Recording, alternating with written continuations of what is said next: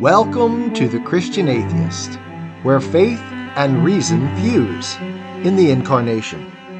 Episode number 97, Paradise Lost, Books 11 and 12, Conclusion. Paradise Retained, the Mind of Christ. We end our investigation of Paradise Lost by John Milton this week. We should note that Milton wrote a much less famous sequel, Paradise Regained. Who knows, we may end up reading and commenting on it in the future. But for now, our task is to end this analysis well. Most of books 11 and 12 is taken up in a recounting of human history by the Archangel Michael, a fitting epic denouement to the theme of Paradise Lost, tracing the tragic outplay of sin's consequences. Our concern, however, is more limited, as we have traced the interaction of evil and good through the poem to this final exclusion of man from the garden, whereat, in either hand, the hastening angel caught our lingering parents, and to the eastern gate led them direct, and down the cliff as fast to the subjected plain, then disappeared. They, looking back, all the eastern side beheld of paradise, so late their happy seat. Some natural tears they dropped, but wiped them soon. The world was all before them, where to choose their place of rest, and Providence their guide. They, hand in hand, with wandering steps and slow, through Eden took their solitary way. For me, there is little to no sting left to this final expulsion from Eden. The loss is real, to be sure, but Adam and Eve, walking hand in hand with divine providence their guide, seem to me, as prefigured by Satan in Book 4, still imparadised. Thus these two, says Satan, imparadised in one another's arms, the happier Eden, shall enjoy their fill of bliss on bliss, while I to hell am thrust, where neither joy nor love but fierce desire, among our other torments not the least, still unfulfilled, with pain of longing pines. God's providence, if not his immediate presence, is retained, as well as the marital relation of mutual aid, joy in union and comfort, so long as man maintains his fundamental faith in his Creator and Sustainer, through self-knowledge recalls his dependence, his finitude and limitations, and seeks always proper relation to his world and his God. In obedience to God, man still finds his happiness, and in opposition to him, his misery. Here at the end, we have what the writer of Ecclesiastes called the conclusion of the whole matter. Fear God, and keep his commandments, for this is the whole duty of man. And, we might add, of angels. The contrast between obedience and disobedience, between two different approaches to life, the choices we make, and the consequences we bear is, from beginning to end, for all the characters of Paradise Lost, the conclusion of the whole matter. The losses are real. The truly tragic in Paradise Lost is the loss of God's immediate presence to man. In the passage above, this is signaled by the angel taking Adam and Eve by the hand, leading them from the garden, and then disappearing. No more, except in isolated moments, does God meet with man face to face. Adam expresses this loss in Book 11. This most afflicts me, that, departing hence, as from his face I shall be hid, deprived his blessed countenance. Here I could frequent with worship, place by place, where he vouchsafed presence divine. In yonder nether world, where shall I seek his bright appearances, or footstep trace? Michael responds to Adam's lament, displaying paradise retained. Adam, thou knowest heaven his, and all the earth.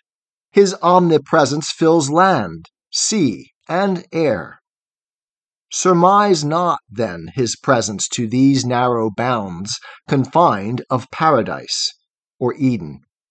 Doubt not but in valley and in plain God is, as here, and will be found alike present. And of his presence many a sign still following thee, still compassing thee round with goodness and paternal love, his face express, and of his steps the track divine. I am haunted in this regard by the conversation I had with atheist David Smalley earlier this year. At one point, I suggested to him that the most powerful argument for atheism was the perennial problem of evil. He immediately said, "No, it is the absence of God." My heart ached on that point.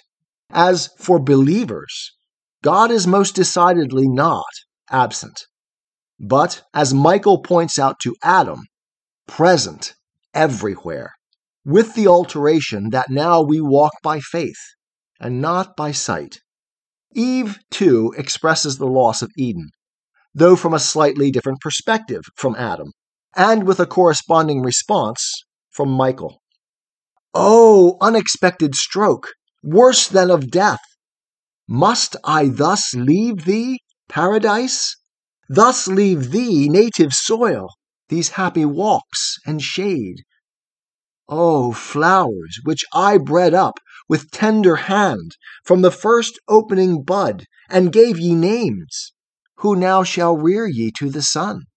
Thee, lastly, nuptial bower, by me adorned with what to sight or smell was sweet. From thee how shall I part, and whither wander down into a lower world? Whom thus the angel interrupted, mild. Lament not, Eve, but patiently resign what justly thou hast lost, nor set thy heart thus overfond on that which is not thine. Thy going is not lonely. With thee goes thy husband, whom to follow thou art bound. Where he abides, think there thy native soil. Eve, true to the domestic concerns of her heart, laments the loss of that to which she set her hand in Eden, the flowers, her children by extension, the beauty of the garden, and the marital bower she invested with all her creative care and love. Michael's response redirects Eve's affections from the material to the relational, away from an attachment to that which is not thine, to that which, in proper relation, is Adam.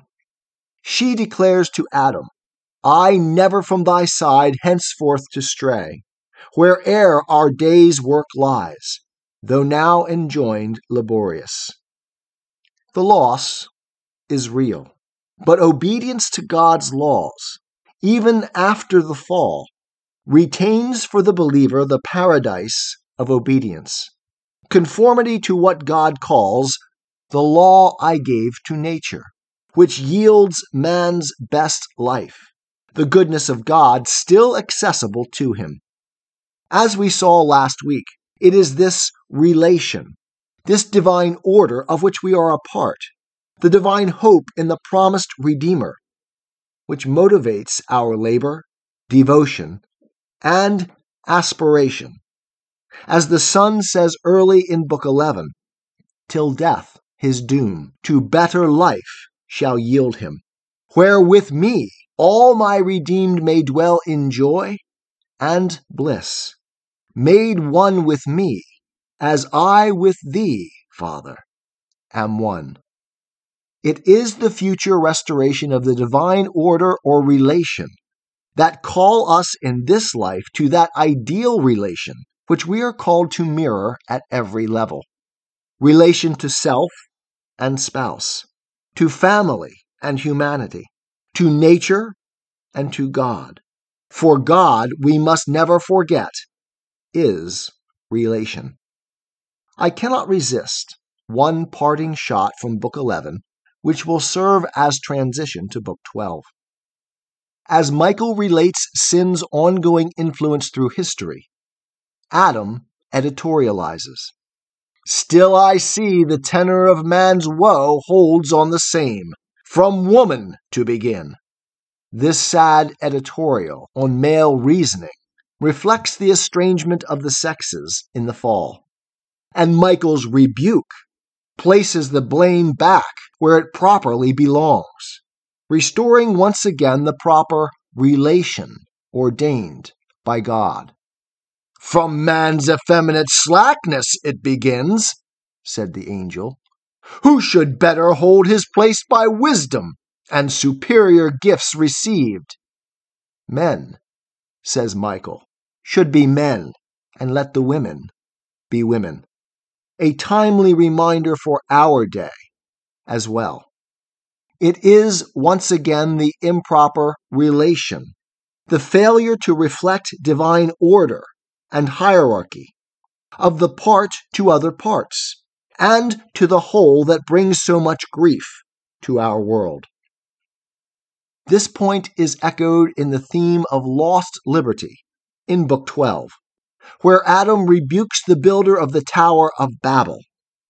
O execrable son, so to aspire above his brethren, to himself assuming authority usurped, from God not given.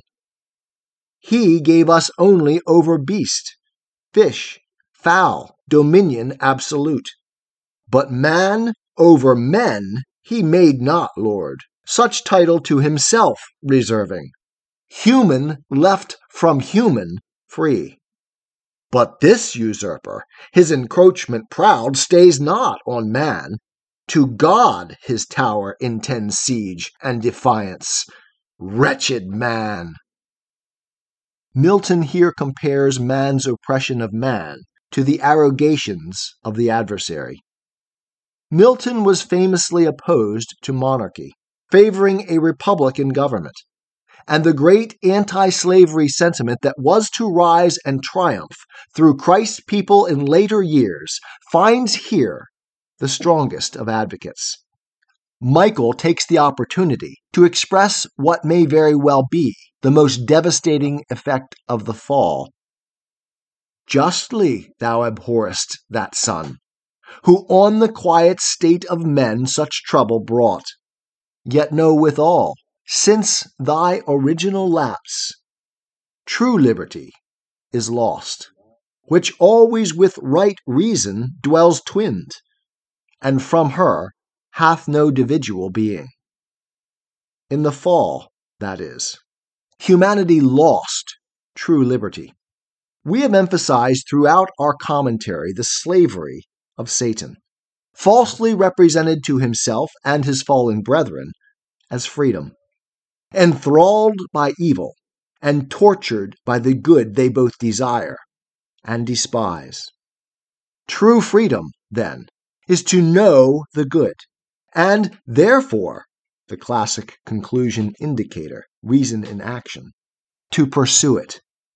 Hence God the Father said at the beginning of Book 11 that man came to know both good and evil, since his taste of that defended fruit. But let him boast his knowledge of good lost, and evil got. Happier had it sufficed him to have known good by itself, and evil not at all. Knowledge of the good, then, is true freedom, true reason as it exists in the divine superlative. For knowledge of evil is not true knowledge at all, as the being of evil is not true being, but a parasitic and contradictory death life, a darkening and obscuring of the real and the true. This is why, as I have emphasized since the origins of our podcast, reason properly employed always leads to God. But, quote, reason in man obscured, or not obeyed, immediately inordinate desires and upstart passions catch the government from reason. And the government here is, of course, the government of the individual soul. And to servitude reduce man, till then free. Therefore, since he permits within himself unworthy powers to reign over free reason, God, in judgment just, subjects him from without to violent lords, who oft as undeservedly enthrall his outward freedom.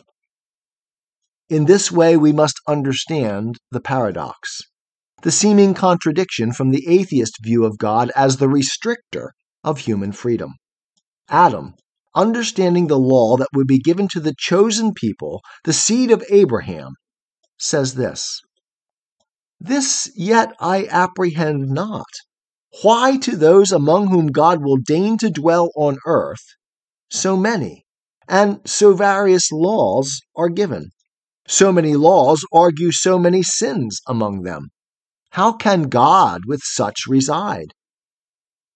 The reason this must be so puzzling to Adam is found in Eve's reaction to Satan upon first viewing the forbidden fruit when he tempts her in Book 9. "Of this tree we may not taste nor touch. God so commanded, and left that command sole daughter of his voice. The rest, we live law to ourselves. Our reason is our law. Uncorrupted reason needs no law, as it is the law, the very mind of God in man. Thus, as Milton said above, human freedom is one with right reason. Obedience to God, then, is not drudgery, but the very essence of what we have been created to be, the greatest joy we can experience. The gate is open to paradise. Let this mind be in you, which was also in Christ Jesus. The fall has obscured our reason, which is why we must now choose to be not conformed to this world, but transformed by the renewing of our minds in Christ. The mind of Christ is paradise for man. And Milton's great poem ends with the temporal mirror of eternal bliss in unity with Christ, the bond of one flesh. They, hand in hand, with wandering steps and slow, through Eden took their solitary way. I am a Christian, with the searching and skeptical mind of an atheist. I don't want to believe anything that isn't true. I know both sides of the looking glass, and I know them with open eyes. I choose Christ's side. I invite you to join me from wherever you stand before the looking glass. That's this week's episode. Thanks for listening, and remember, you can have your religious cake and eat it too. You can have reason, respect for science, a 21st century worldview, and be a Christian.